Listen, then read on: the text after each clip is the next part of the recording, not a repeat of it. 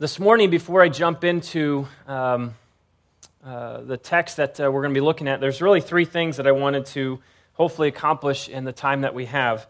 And the first one is I just wanted to pray for a little bit. And the second one is this morning we're looking at divorce and what Jesus has to say about the marriage relationship. Last week we looked at adultery, we looked at lust and sex. This week we're going to jump into the second part of this, which is a message on divorce, really Jesus preaching to us. And the third thing, like we did last week, we're going to finish off with your questions. And so like we did last week, if you've got a cell phone on you, you're allowed to use it in church today. You can text whatever questions you have as it relates to marriage, adultery, divorce, remarriage. Don't send in questions about like what you want for Christmas this year. Try to keep your questions somewhat related to the text we're looking at. But you text your question to 99503, and in the body of your text, put Genesis, and then put whatever your question might be. This morning, I wanted to start with prayer, and I'm a bit heavy-hearted this morning. I got an email last night. As many of you know, Genesis is a brand new church, and we're part of a church planting network called Acts 29. And Acts 29 is really an international movement now. There's probably about 250, 300 churches just in the States. And Genesis really is, I think, the second church in the state of Mass, and I think the sixth church in the greater New England area, meaning the 6 states. So there's not many Acts 29 churches here in New England, but one of the great things about being part of this network is really the love and the care, kind of the brotherhood, the fellowship that these churches, that we share with all these churches around the world. Last night, Scott Thomas, who is the president or leader of Acts 29, and Mark Driscoll sent all the Acts 29 pastors an email just asking for prayer that there was a pastor on Friday night who committed suicide. And he came home on Friday from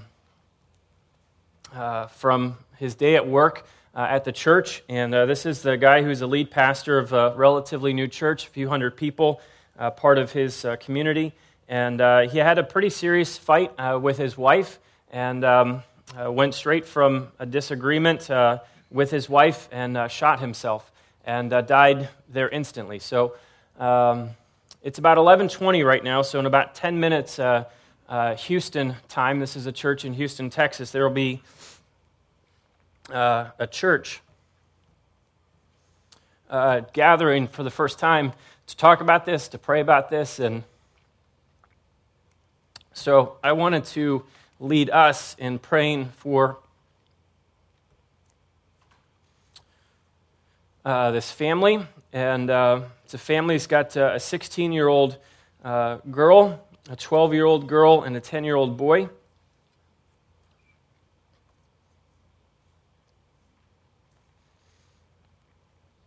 And it's hard. I think we're talking about marriage, and marriage is a really big deal, as is divorce is a really big deal. And I don't know the circumstances of what led this man to ultimately take his life, but it's a great tragedy. And if you would, I know you don't know this man, but he's a brother in Christ and a pastor of a church community that we are part of. So if you would, join me in praying for him.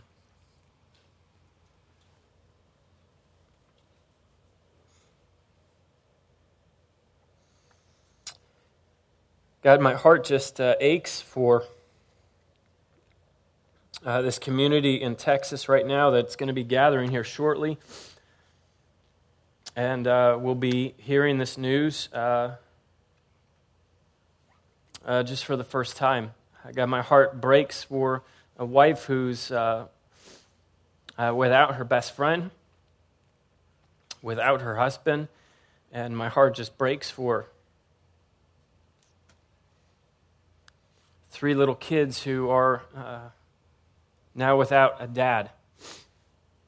God, you know the situation, you know the story.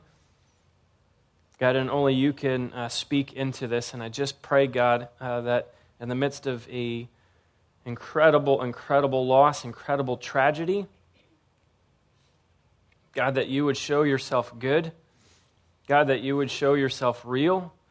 God, I pray that this wife and these 3 kids would experience you in a way that they never have. God, that they would experience just your heavenly hand, your gracious hand upon them and their lives. And God, the healing is going to be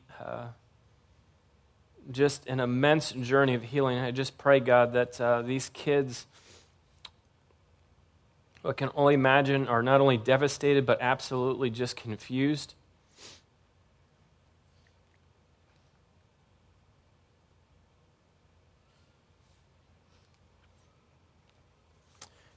God, that they would see you, maybe for the first time, as their dad, as their father.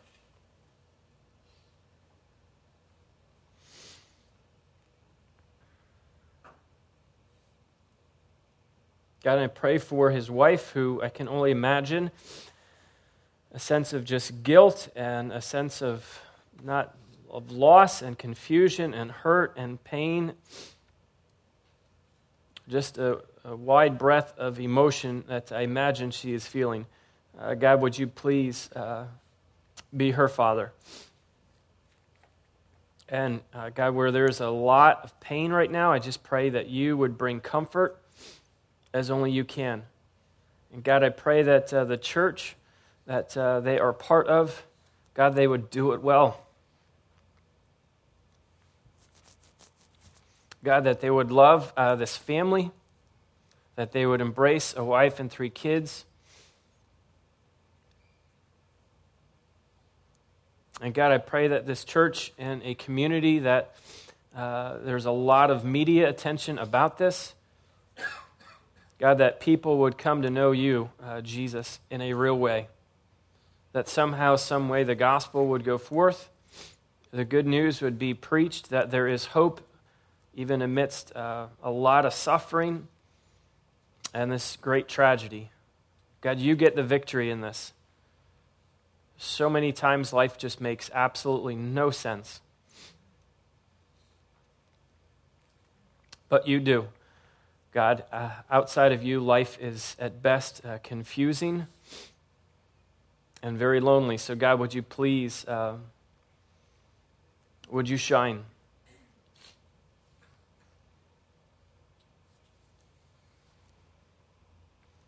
I want to just continue to pray this morning, and I'm going to do something probably a little bit different than we typically normally do. But one of the things I feel compelled to pray for is just us as a church community.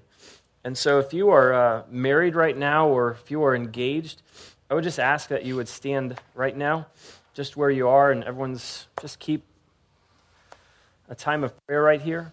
But if you're married, I just want to pray specifically for you and pray specifically for your marriage and your engagement. God, you see those who are standing right now, and I give thanks for their marriage, for their engagement. God, I give thanks for the friendship that they have with one another. God, I pray that their marriages would be blessed, would be protected. God, I pray that as husbands and wives, they would love you first and foremost more than anything else. And God, the love that just would overflow from you would overflow to their spouse. I pray for husbands that they would love their wives well, that they would cherish their wives, that they would honor their wives, that they would respect their wives, that they would speak graciously and kindly and encouragingly to their wives. God, I pray that these husbands that are standing would be men of character and men of integrity, men who love Jesus, and who would love and lead their families well and sacrifice for their families. God, I pray for the wives that are standing. God, that their identity would be so firmly rooted, established in who they are, first and foremost, not as a wife, but as your child. God, I pray that they too would love their husbands well, love their fiancés well, and would respect them and follow them well. God, would you please just pour your Spirit into each of these marriages and these engagements, that these marriages would be such a picture of the covenant relationship that you have with the church. God, I pray that these marriages would be permanent. God, I pray that if there is marriages right now that are literally on the rocks, that are struggling, that are beginning to lose hope of something better, God, I pray that you would restore marriages to the thing of beauty that you have called them to be. God, I pray that the men and women who are standing right now would fight and fight well to love you and to love one another. And God, where there's hurt and pain and disagreement, I pray, God, that these men and women who are standing would just be so filled with grace and compassion and kindness and forgiveness and mercy towards one another. God, would you please protect these marriages?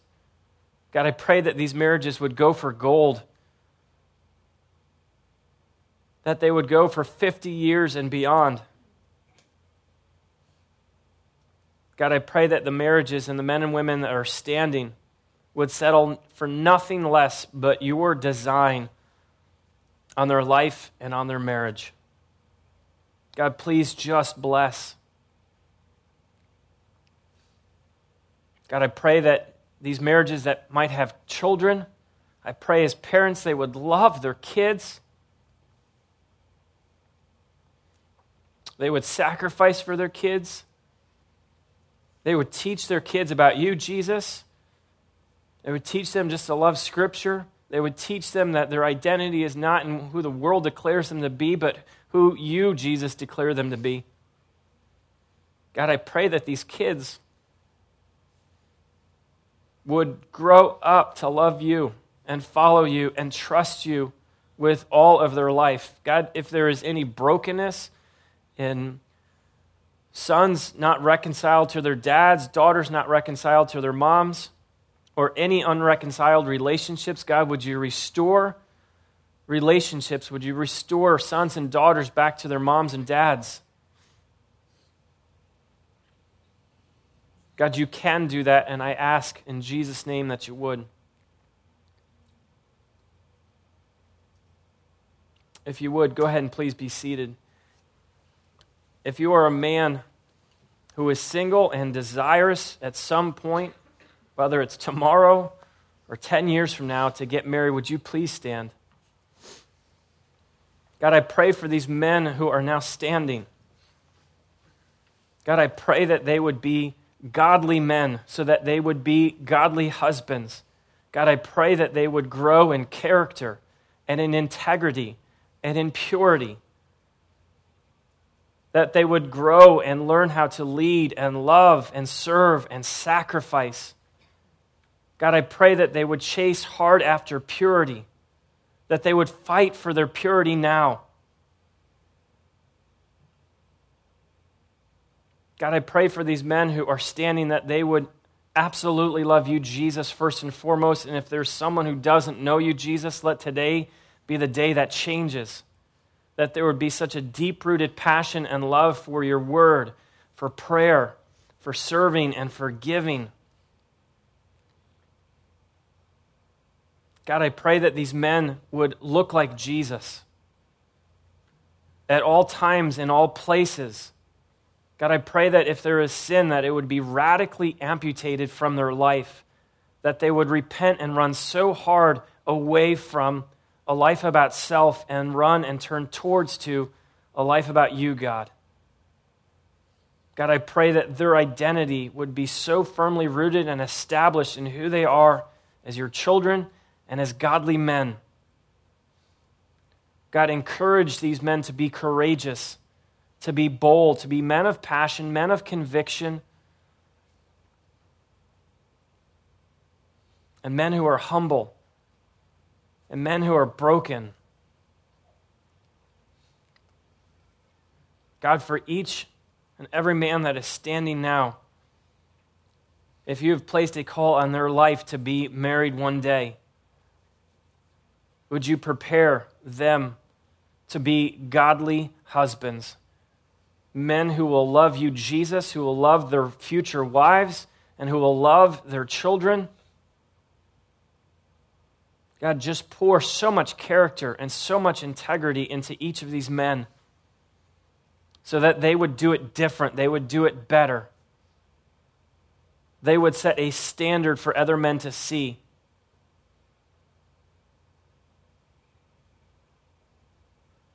You guys may be seated. If you're a woman who is single and at some point desirous to be married, would you stand?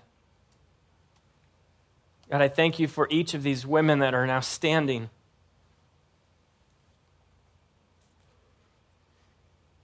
God, my heart breaks for them in that they live in a world that says their value and significance and worth is found in how they appear and their beauty. God, I pray that they would not buy into that lie. God, I pray that their identity and their value and significance and worth would be so firmly established and rooted in who they are as daughters of a great God,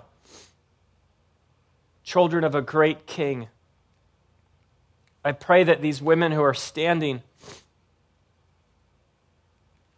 would stand well for you,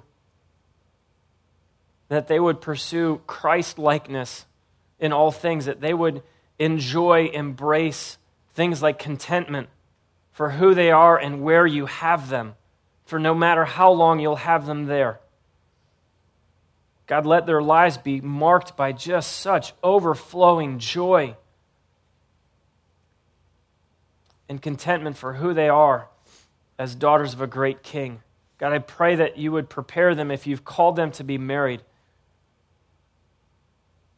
to be godly women who would become godly wives, who would love their husbands with a love overflowing from them that comes from their love from Jesus. God, please bless each of these women. I pray that they would fight hard for their purity, that they would not feel the need to chase after men to try to get their attention, but God, that they would chase hard after you and enjoy your love, your affection, your embrace, your grace, your mercy.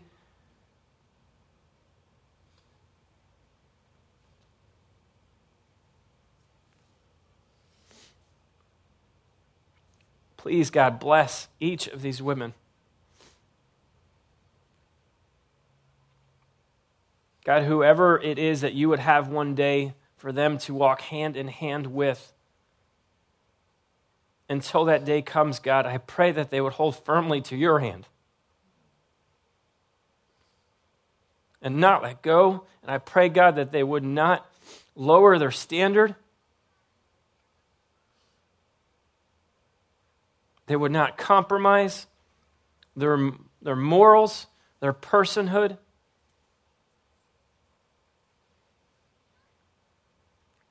God, let these women hold firm to you. And God, I pray that they would not give their hearts to anyone that you do not give them permission to give their hearts to. God, that their hearts would be so yours. And when the day and the time and the place and the season comes where you point them in the direction, you cast their vision to a man who looks like Jesus, they would hear your voice with conviction, saying, that's the man I've prepared for you because I love you.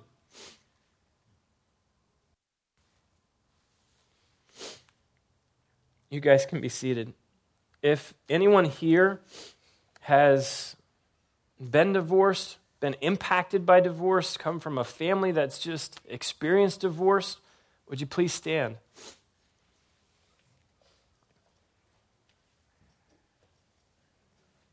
God, where there is brokenness, where there is hurt, where there is pain, you bring healing.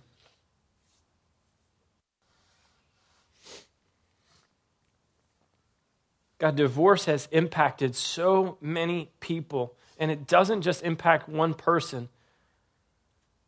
I imagine, God, there are men and women who have come from divorce backgrounds or children of divorce or have endured the pain of going through divorce themselves.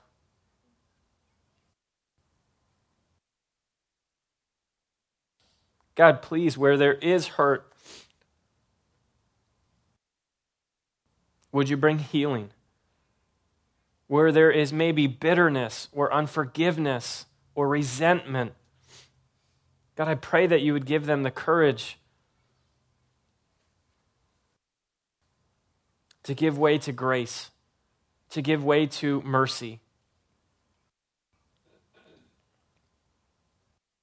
God, there is no person, there is no situation that is beyond redemption. And I say that because you redeemed me. So God, whatever the story of each individual that's currently standing, bring redemption, bring restoration, bring reconciliation.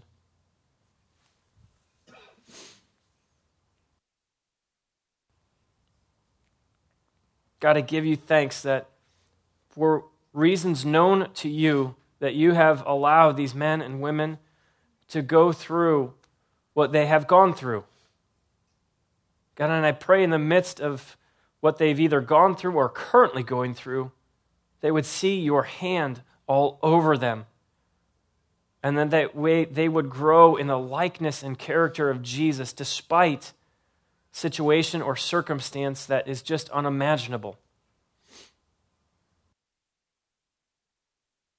God, much like Job says, a man whose life was just turned upside down and wrecked,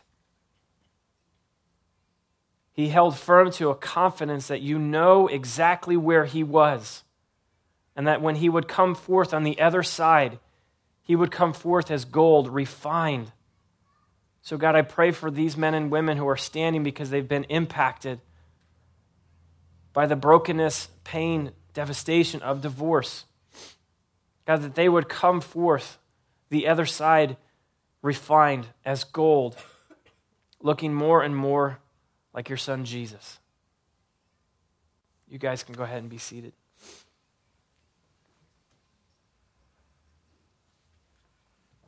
God, I pray this morning in whatever time we have remaining,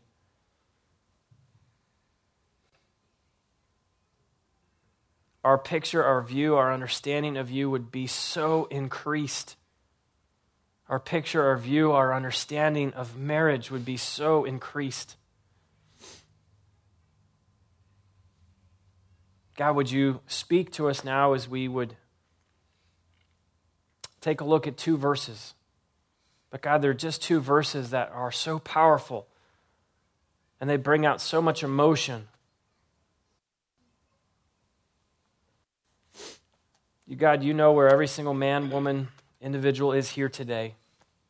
So would you speak? And God, I do pray that if there's someone here who has not a clue who you are, that they would know you to be good today, that they would know you to be a good heavenly Father who is gracious and compassionate and kind, forgiving, loving. God, I pray that today literally lives and eternities would get changed as we would turn to you. I pray that in Jesus' name. Amen.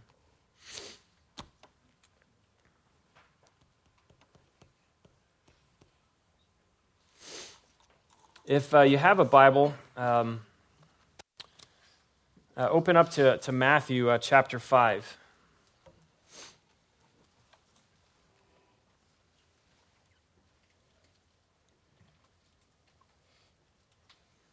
Divorce is a really hard subject. Hard because it's very complex. Bless you. God bless you. Not me. God blesses you.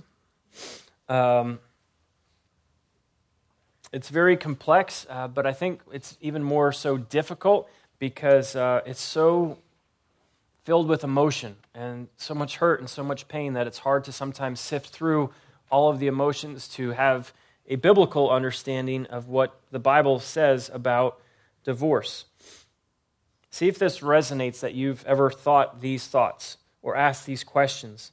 They would be so much better and happier if they were apart because they're so miserable together. It would just be better for them to be done with and done with each other because they drive each other nuts. They are miserable.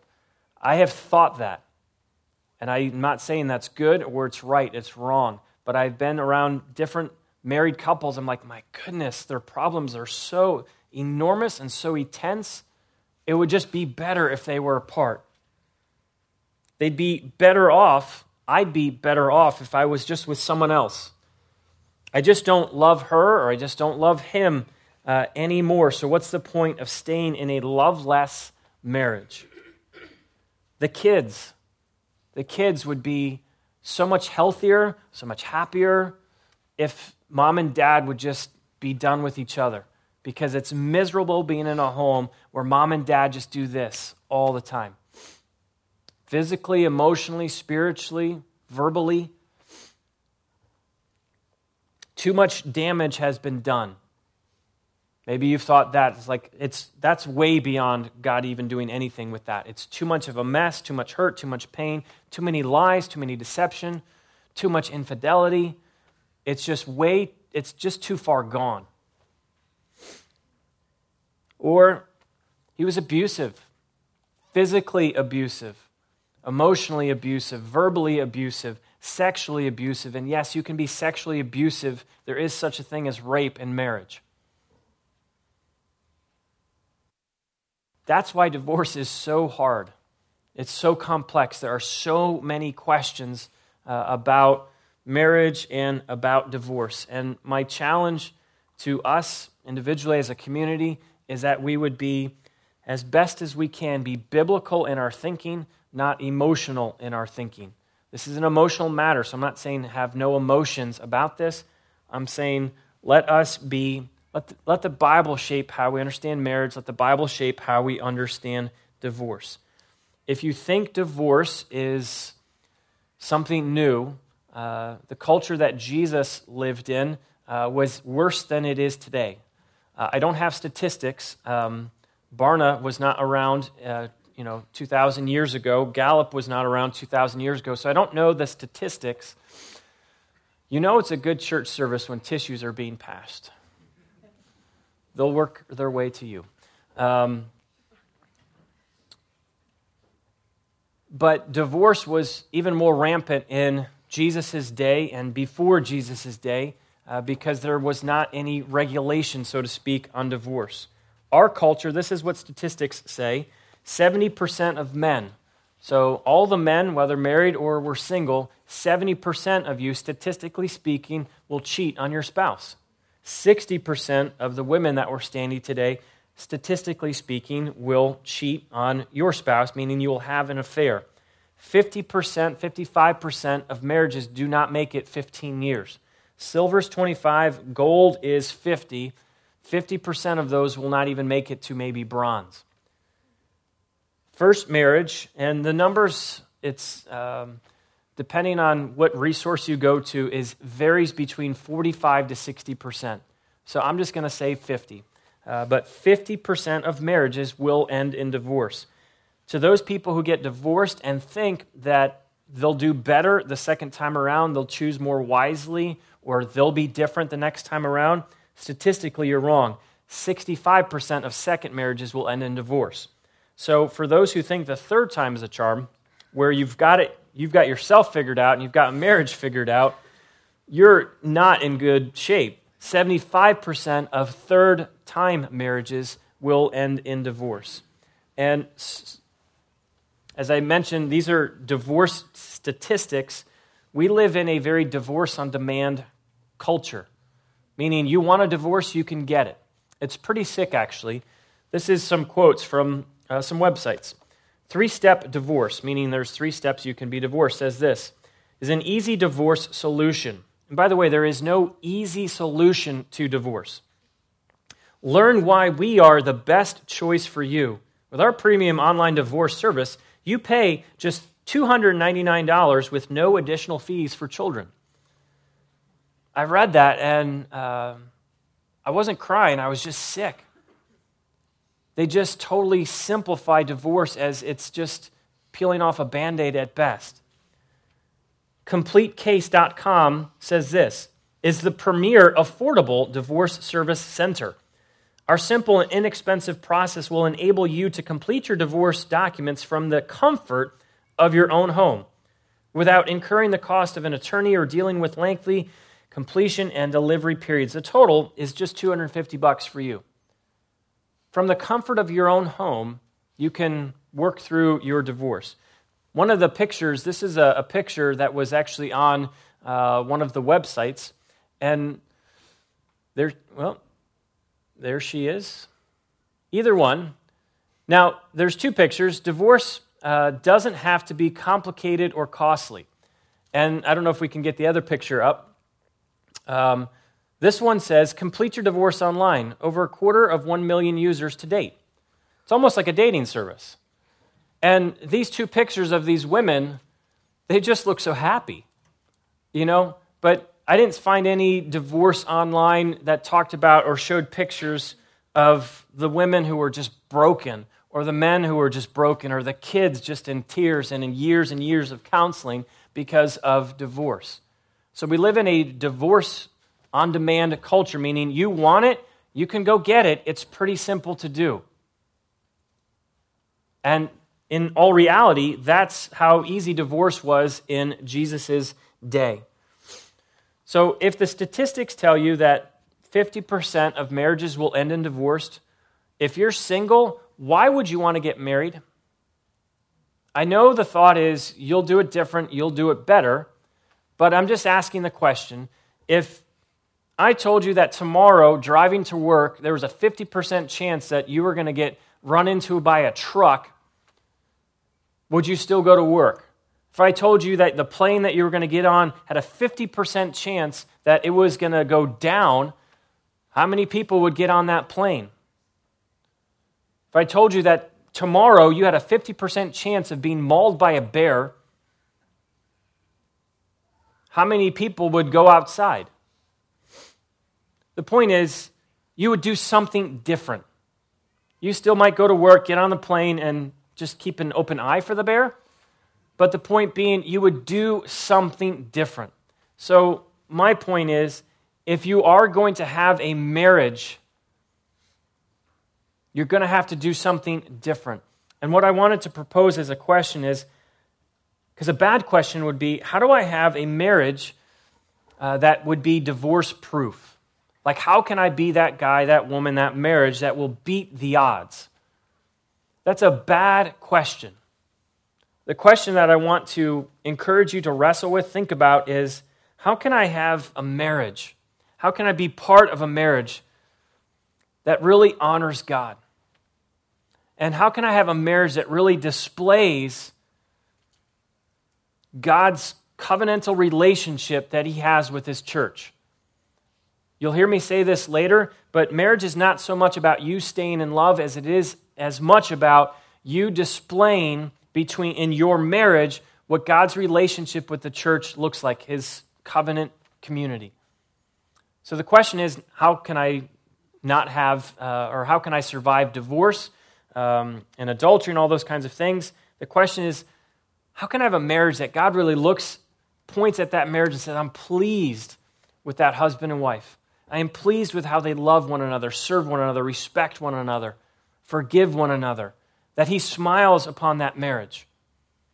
And how can I have a marriage that Jesus would look and say, look at those two. That's a picture, a display of what my relationship with the church ultimately looks like. So I guess the question is, does God have a design for marriage? Because if you're going to have one of those marriages where God honors, God's pleased with, smiles upon, and says that's a good display of my relationship with the church, a question that I'll ask is, then, does God have a design for marriage? Because man's design for marriage just doesn't seem to be all that great. 50-50 just doesn't seem to be great odds. So then I will wrestle with the question, does God have a design for marriage? And the Bible clearly says that God has a design for marriage.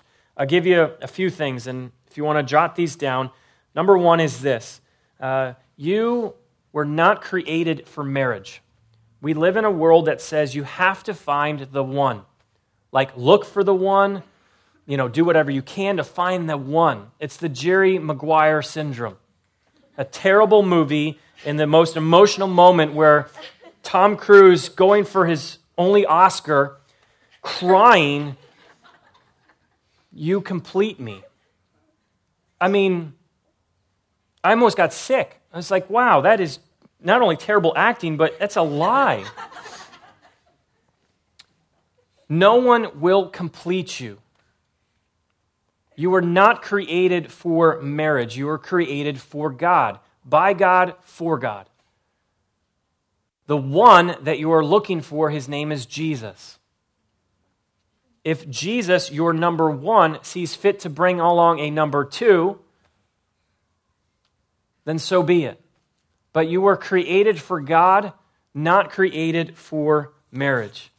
This is God's design for marriage. Second thing is, marriage is not our idea, it's God's idea. Man is alone in the garden, meaning Adam. He looks at Adam and just says in Genesis 2, verse 18, it's just not good that you are alone. So God created someone who was suitable for him. God had a design, a plan, a purpose, and intentionality for marriage. This is not our design. God is the one whose idea marriage belongs to. Number 3, marriage is not about you. The more you make marriage about you, the more miserable you will be. That's just a principle in life. If you make yourself at the center of your life, it will be a very small world because you're a small person. I'm a small person. If you make your marriage about you, what I want, when I want it, how I like it, if you just make it a self-centered, self-driven, self-focused marriage, I guarantee you it will be a miserable marriage. So marriage is not about you. It's about how can I honor God in this relationship? How can I glorify God in this relationship? Number 4, I've already mentioned this one.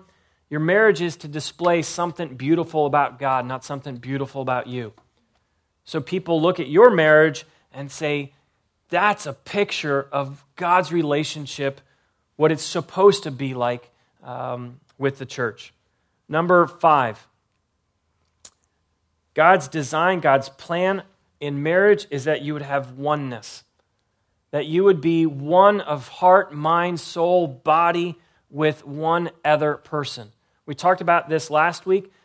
When I look lustfully at another woman, I am breaking my oneness with Kyla because I'm giving myself, my mind, my heart to some other woman.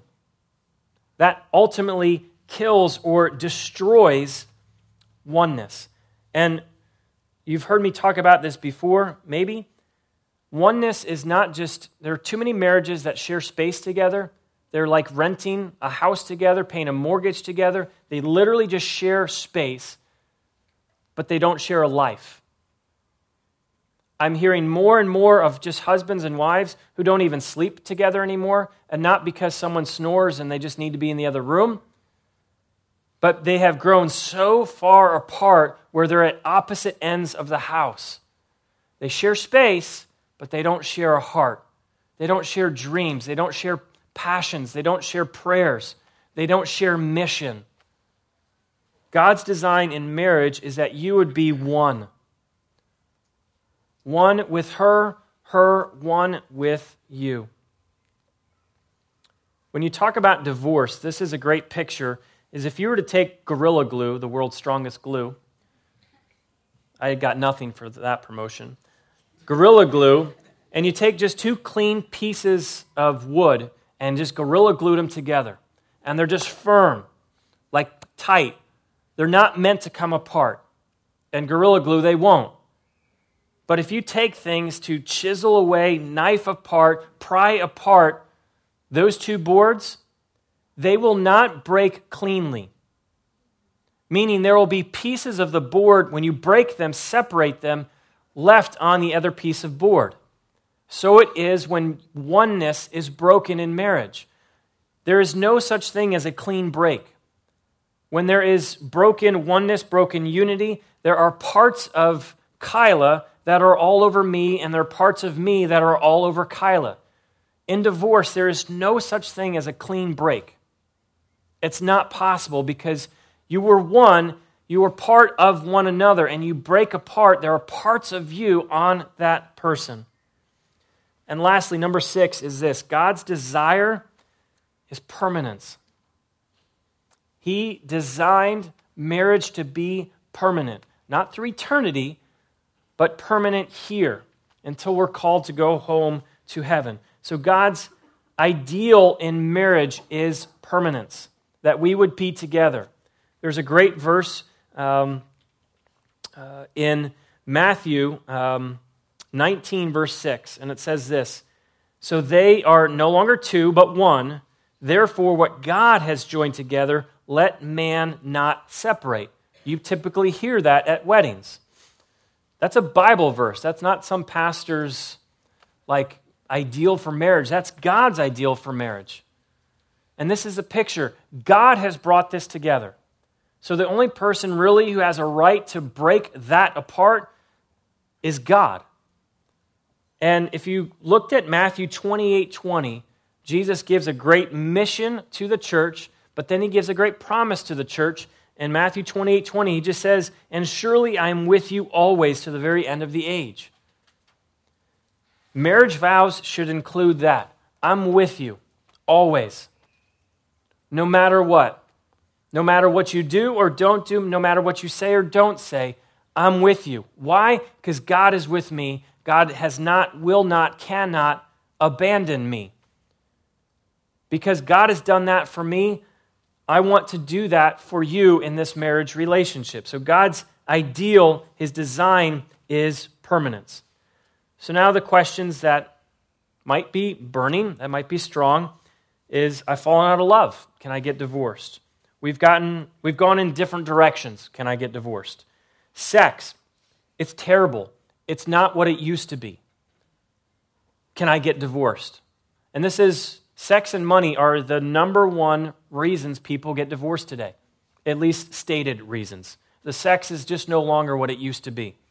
Money, too big of an obstacle, meaning the debt has gotten to be too big, or there's just not enough coming in. There's conflict with finances.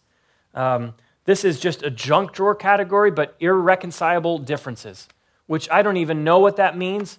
It means we've got so many problems, I can't even put a name on it, so let's just slap irreconcilable differences and call it a day. If I'm in that junk drawer category, can I get divorced? Or he or she cheated on me. Can I get divorced? Okay? This is what Jesus says. Matthew 5:31 through 32. "It has been said, anyone who divorces his wife must," okay, Jesus is quoting someone else, "anyone who divorces his wife must give her a certificate of divorce. But I tell you that anyone who divorces his wife except for," okay, there's an exception clause, "except for marital unfaithfulness, causes her to become an adulteress, and anyone who marries the divorced woman commits adultery."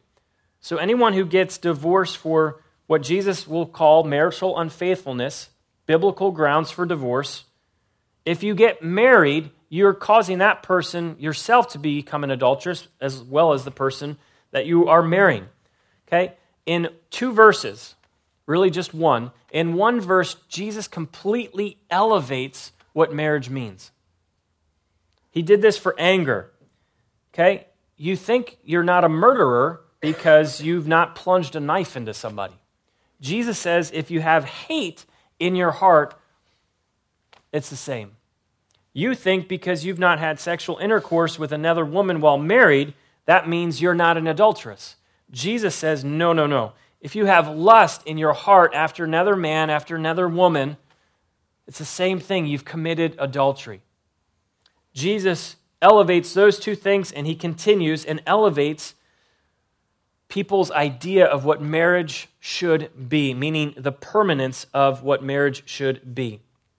Okay, when Jesus later, and I'm not going to have time to teach much on this.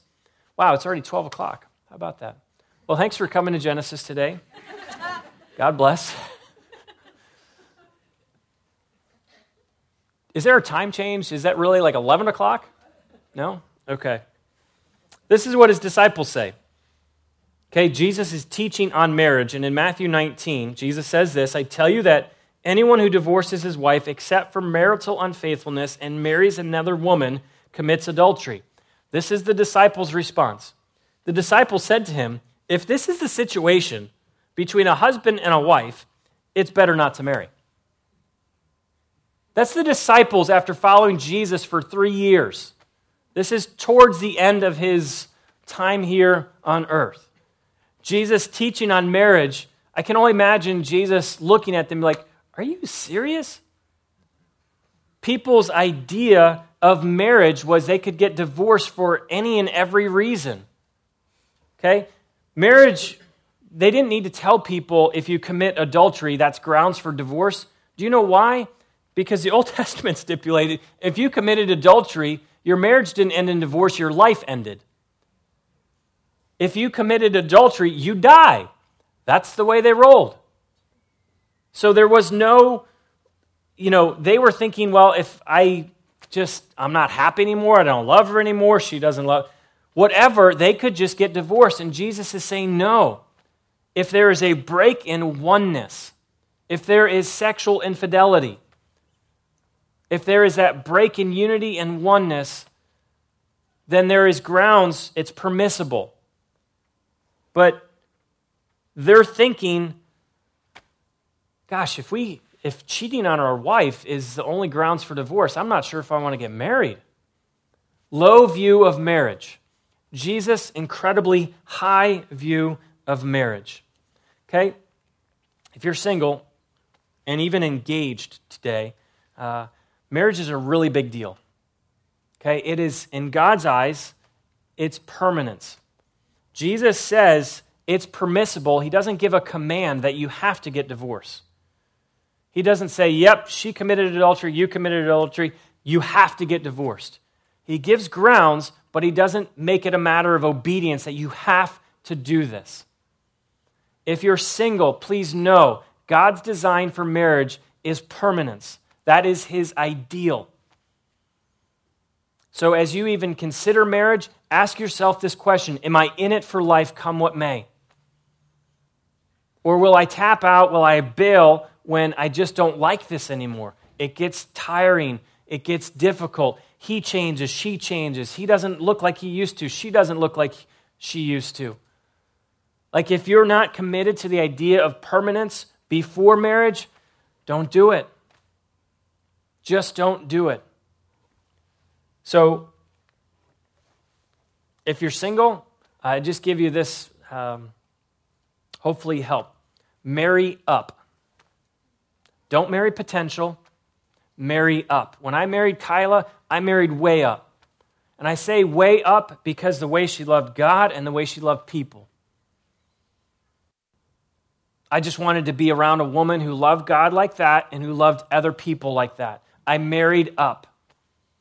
I'm not talking about a social standing, a physicalness, anything like that. I'm talking about a spiritual, I married up.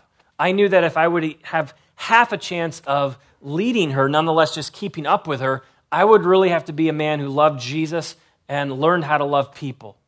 She was not perfect. She still sinned and made mistakes, but she was committed to loving Jesus and committed to loving other people. I did not marry potential. Too many of us have this idea that I think they'll get better.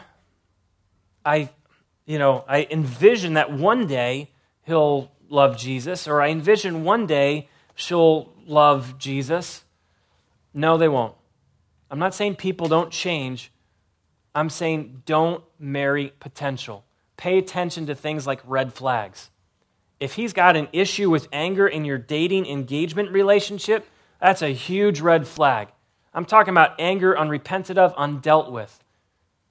If you see issues of purity in your dating engagement relationship, guess what? There will be impurity in the marriage relationship. Women, if you find a man who is absolutely committed to purity in your dating engagement relationship, you will not have to worry about him being uncommitted in terms of his purity in the marriage relationship. And I'm talking about guys who are committed to complete purity, of keeping their hearts, their minds in check. Guys who fight for their purity now will be continuing that fight in marriage. A red flag, impurity, that's a big red flag. Attitudes, pride, arrogance, self-centeredness, if it's present there and now, it will be present in your marriage. I know many people think, gosh, if I just, once we get married, it will all be better.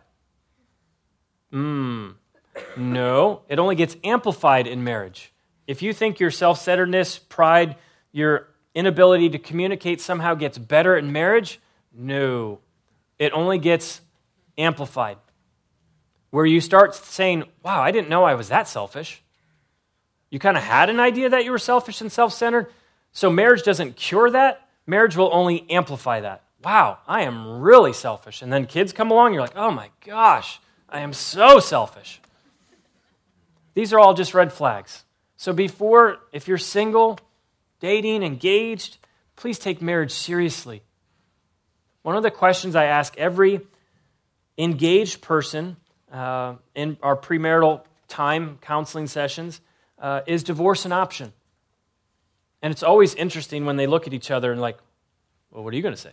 Oh, what are you going to say? I'm like, well, let's start with you. What are you going to say? And he's like, well, I'd prefer to hear what she has to say first. I'm like, well, you're a wuss, but okay. Let's see what she has to say. And it's really interesting to hear the answers of like, well, I guess divorce would be an option if he did this or she did this or he said this or she said this. And it's a very difficult session of working through, is divorce really going to be an option? And you have to work through that before you get married.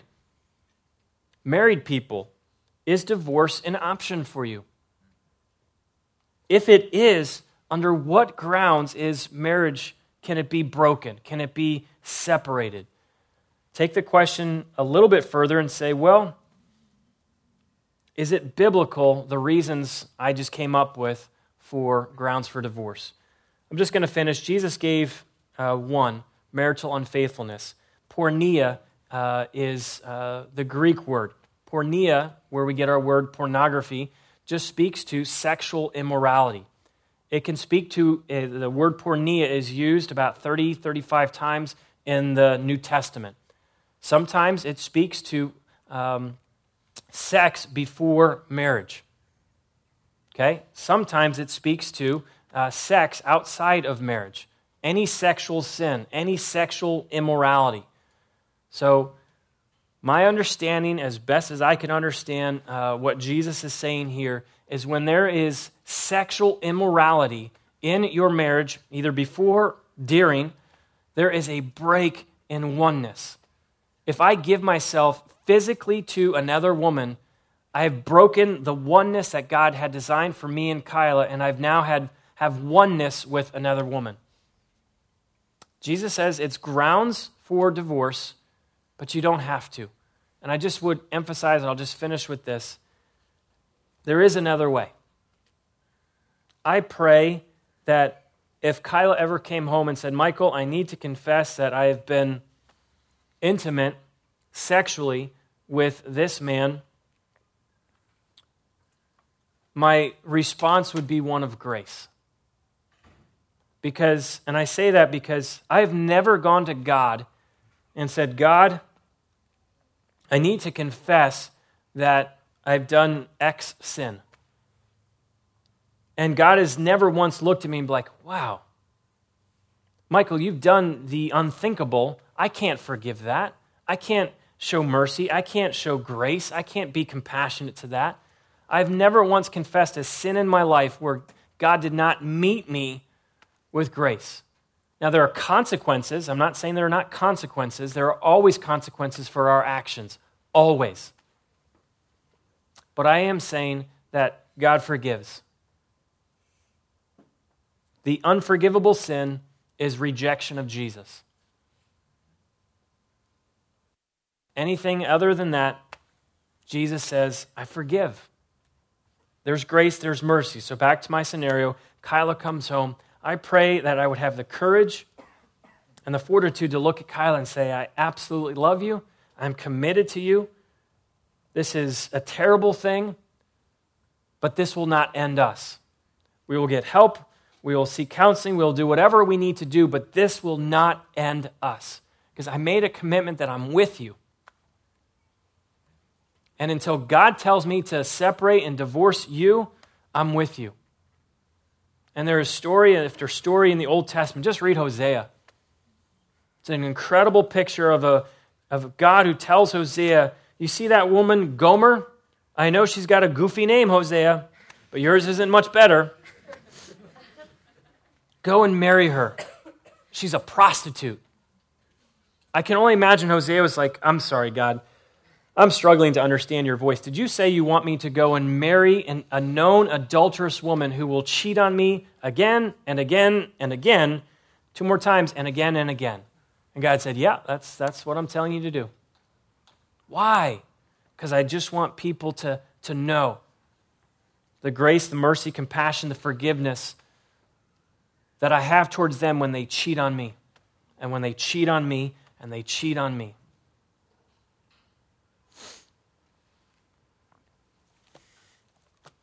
Well, it's 12:15. Miss Jen Zickel, did any questions come in? Well, let's put some up and see what they say.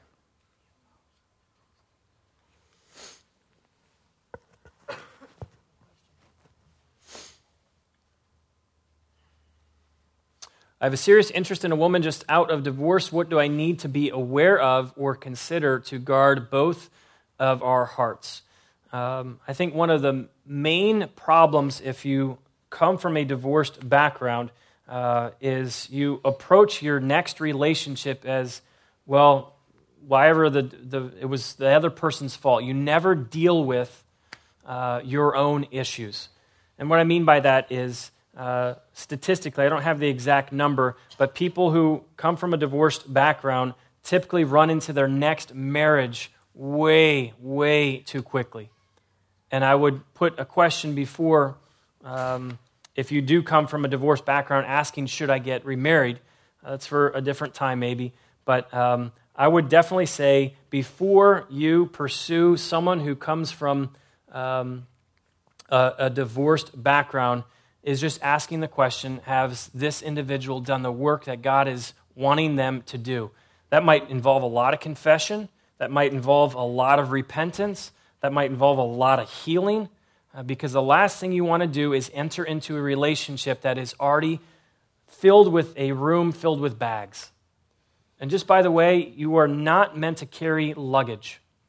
There's a great verse, 1 Peter 5:7 says, cast your anxieties on me because I care for you. Too many people walk with both hands under their arms, on their back, luggage.